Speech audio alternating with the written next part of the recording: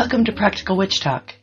I'm your host, Friday Gladheart, author of the Practical Witch's Almanac and instructor at Witch Academy.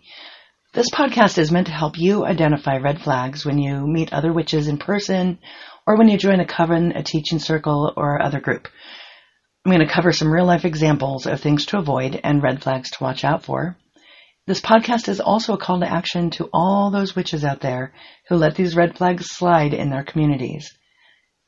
Before I begin, I'm going to get real about a few things. I'll be talking about sex, nudity, gender, religious trauma, coercion, manipulation, and the witchcraft community as a whole has generally avoided discussing these things because, well, there's several reasons for this. Primarily because most of us who've been around the wheel of the year a few times believed that bad actors were the exception and not the norm. Unfortunately, this is not the case in some areas, and while we weren't looking, a whole new batch of self-entitled elders have come on the scene. These topics are also avoided because we fear it may shed a bad light on our community to focus on those fringe elements with predatory tendencies when the vast majority of us, of covens and groups, do not engage in coercion or any predatory activity. However, this is a very privileged stance to be in as newcomers in remote areas, particularly with those with limited internet access and people in the Bible Belt. These people have more access to red flag groups than they do legitimate covens, and allowing a group to continue their nefarious activity without calling them out is the fastest way for their illicit activities to become public and to harm all of us. We've struggled for years to stay off the pyre, to stay off the stake, and at this point it is a disservice to the community to remain silent. So many people are drawn to paganism, Wicca, witchcraft, and the sort because they have religious trauma from a conservative or fundamentalist Christian upbringing. Paganism and witchcraft, they can also offer women equal rights with men, something not available in many other religions. Women are especially attracted to the craft for this reason. And our society and that Christian upbringing or Judaism, because most people are accustomed to Christianity and Judaism or formal structures, newcomers to the craft often accept this hierarchical structure of a coven or a specific doctrine from a specific coven leader without asking any questions, and this makes them ripe for further religious trauma and predation. Women in the South are particularly vulnerable, where gender roles are about 20 years in the past in some areas, and you're given the choice of being a teacher, a nurse, or basically a teacher or a nurse, or until you become married. I mean, these gender roles in the South are very stifling for a lot of women, and they feel very disempowered. Their Christian upbringing further disempowered them. So because they're accustomed to this, and they, particularly women, but also men, often don't ask questions, there's a certain fragility for these people when they first dive into the rainbow of possibilities of paganism and witchcraft. And it falls upon those of us who've been around a while to protect these individuals from further trauma and predation by calling out the BS and the red flags. Those of us who are polyamorous or bi, trans, non-gendered, etc., we often find a home in paganism and witchcraft, but there are groups out there who exploit those differences and use them as a tool to coerce and manipulate. Kind of that one of us thing. Like, you're polyamorous, so am I. You must be one of us, and this is what polyamorous people do, etc. So since I moved to the southern United States 10 years ago, I noticed some things. And like most witches who've been around a while, I believe this something to be extinct, or at least fairly extremely rare. So let's go over the two scenarios that I see on a weekly basis. The first is common interest friends groups with an expert, and the second is covens or groups with obfuscated agendas. The first is the group of friends, all with various levels of interest in witchcraft or magic or occultism, but one of them has billed themselves as the expert. Although I've seen this group dynamic with all genders, for the past 2 years it's been a male expert 90% of the time. So all you great pagan men out there, I know you're out there. It is time to stand up and be heard. The unscrupulous few are being heard more often than you are. I see the group Okay, so I see this group at an occult bookstore, and one individual will pick up this beautiful labradorite stone. The blue flash streaks across the surface with this amazing intensity as she holds it, and suddenly the group's so-called expert comes up behind her and tells her that she's not ready for that. Then another member of the group is perusing the tarot cards. The group expert strides over, hands her a deck, and says that this is the one for you. Sadly, she can't buy the tarot deck for herself, as it must be given to her as a gift.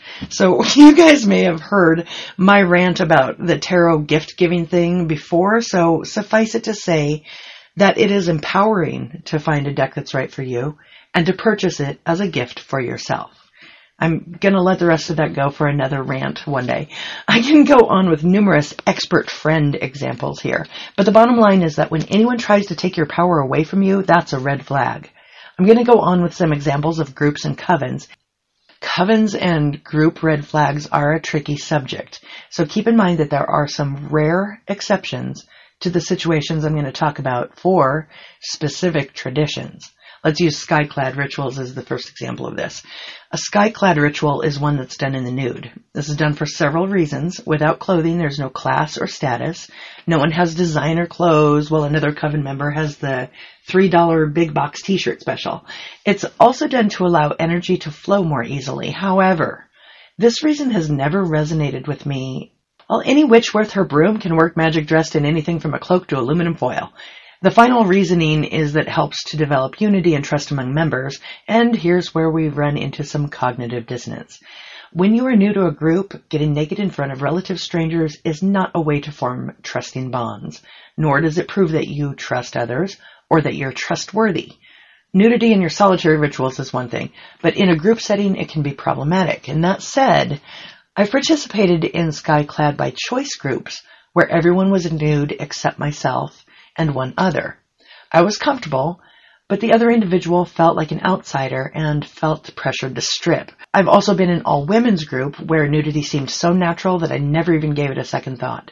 But what can we learn from this? If a group is new, or the group has new members who've not been around the usual year and a day, or maybe have been but are new to witchcraft in general, or are just coming into adulthood, it is best to skip those sky-clad rituals.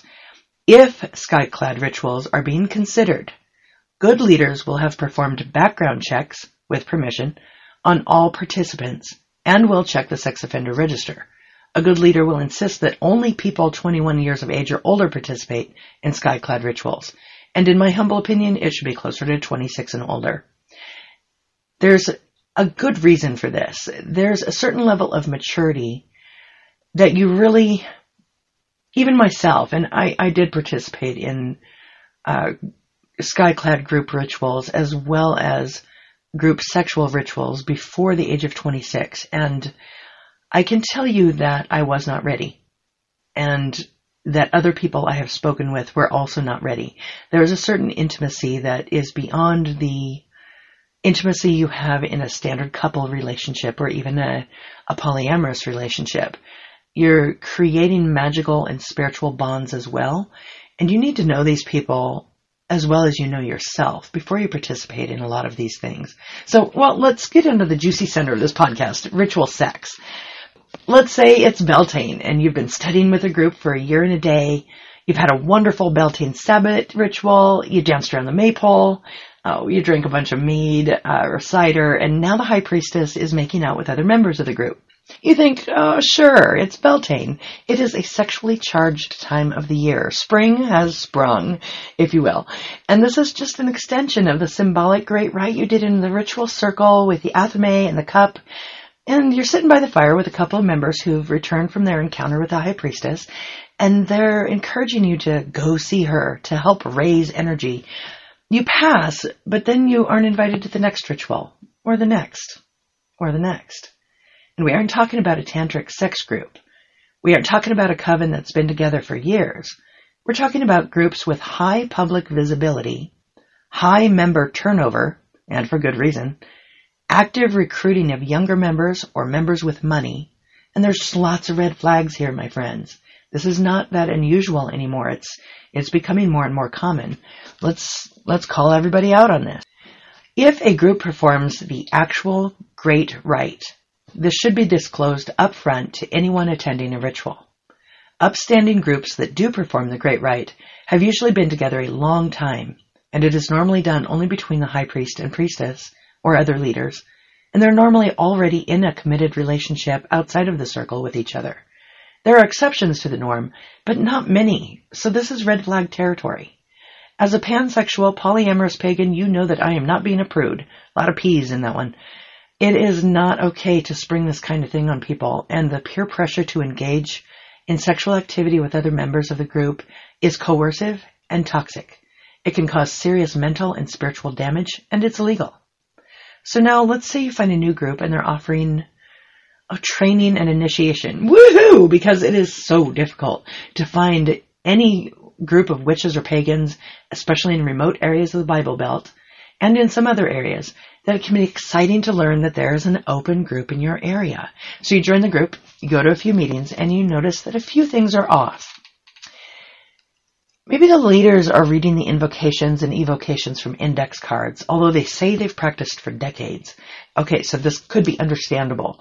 If ritual structures fluctuate a lot, but when the elements are called the same way every time, shouldn't it be committed to memory at some point over the years? To me, this is a red flag. So leaders who claim that much expertise should be able to put down the index cards and summon their words from within. Maybe this isn't a red alert flag for you, but at least consider it a yellow warning flag. There are some groups that use spirituality as an excuse. So let's say you find a group that has a ritual that it feels like everybody's going through the motions in anticipation of the after party. If the rituals you attend in the group feel stiff and uncomfortable, if the leaders are reading all the words in monotone, here's another yellow warning flag. This becomes a red alert flag when the after ritual celebrations begin and people start doing drugs, getting naked, pairing off, and start sexual activity in front of you. You have to start wondering, is the witchcraft just a backdrop and props for a sex group? And that's fine if you're looking for a sex group. But if this was purported to be a spiritual, Wiccan, witchcraft, pagan group, and sex seems to be the number one priority, where rituals are uncomfortable or even unfamiliar to the leaders, you gotta start wondering, did they buy more condoms than they did candles for the ritual? Just asking. So the last subject is exclusivity. There has been a disturbing tendency for people to restrict where you can learn and who you can talk to. Well, let me get into it. Maybe you notice that in your group, some of the members are invited to certain Sabbats and Esbats while others are not. Okay, this could be a red flag, or at least a yellow flag, but there are some legit reasons this might happen. But all too often the reasons are not legit. What I've seen most often for the past few years is that exclusion in further training, initiation, or participation in rituals is used as a way to coerce people into proper behavior. Lately, this so-called proper behavior is either A, having sex with a group leader or leaders, or B, you must stop associating with certain other witches, ex-members of the group, perceived, quote, enemies of the group, or even your own family and friends. And yes, I've actually encountered this in my area in the 21st century. Seriously. So exclusivity isn't always a red flag. It's normal not to be invited to certain events when you have an inner circle and outer circle set up. It should be made clear when you join a group. Outer court and outer court training does not always guarantee participation in inner court or inner circle. Groups that are set up with inner and outer structure will offer training, outer court, to newcomers. But the original coven may have been together for many years. They don't want to change the dynamic of their inner court coven. So over the years, inner and outer court traditions have become less common. Those lines have been less and less differentiated.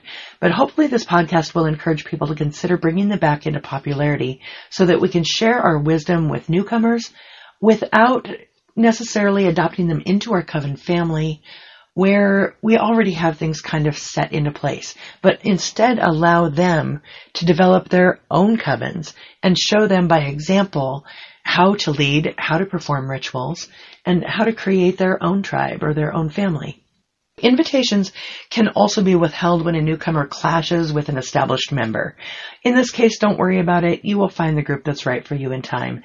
It might be a red flag, but mostly it's just not the right fit. Invitations can be withheld because a newcomer has mental instability. It is completely reasonable for a coven leader to select new members who are mentally healthy enough to do magic and ritual work without throwing the group dynamic into disarray.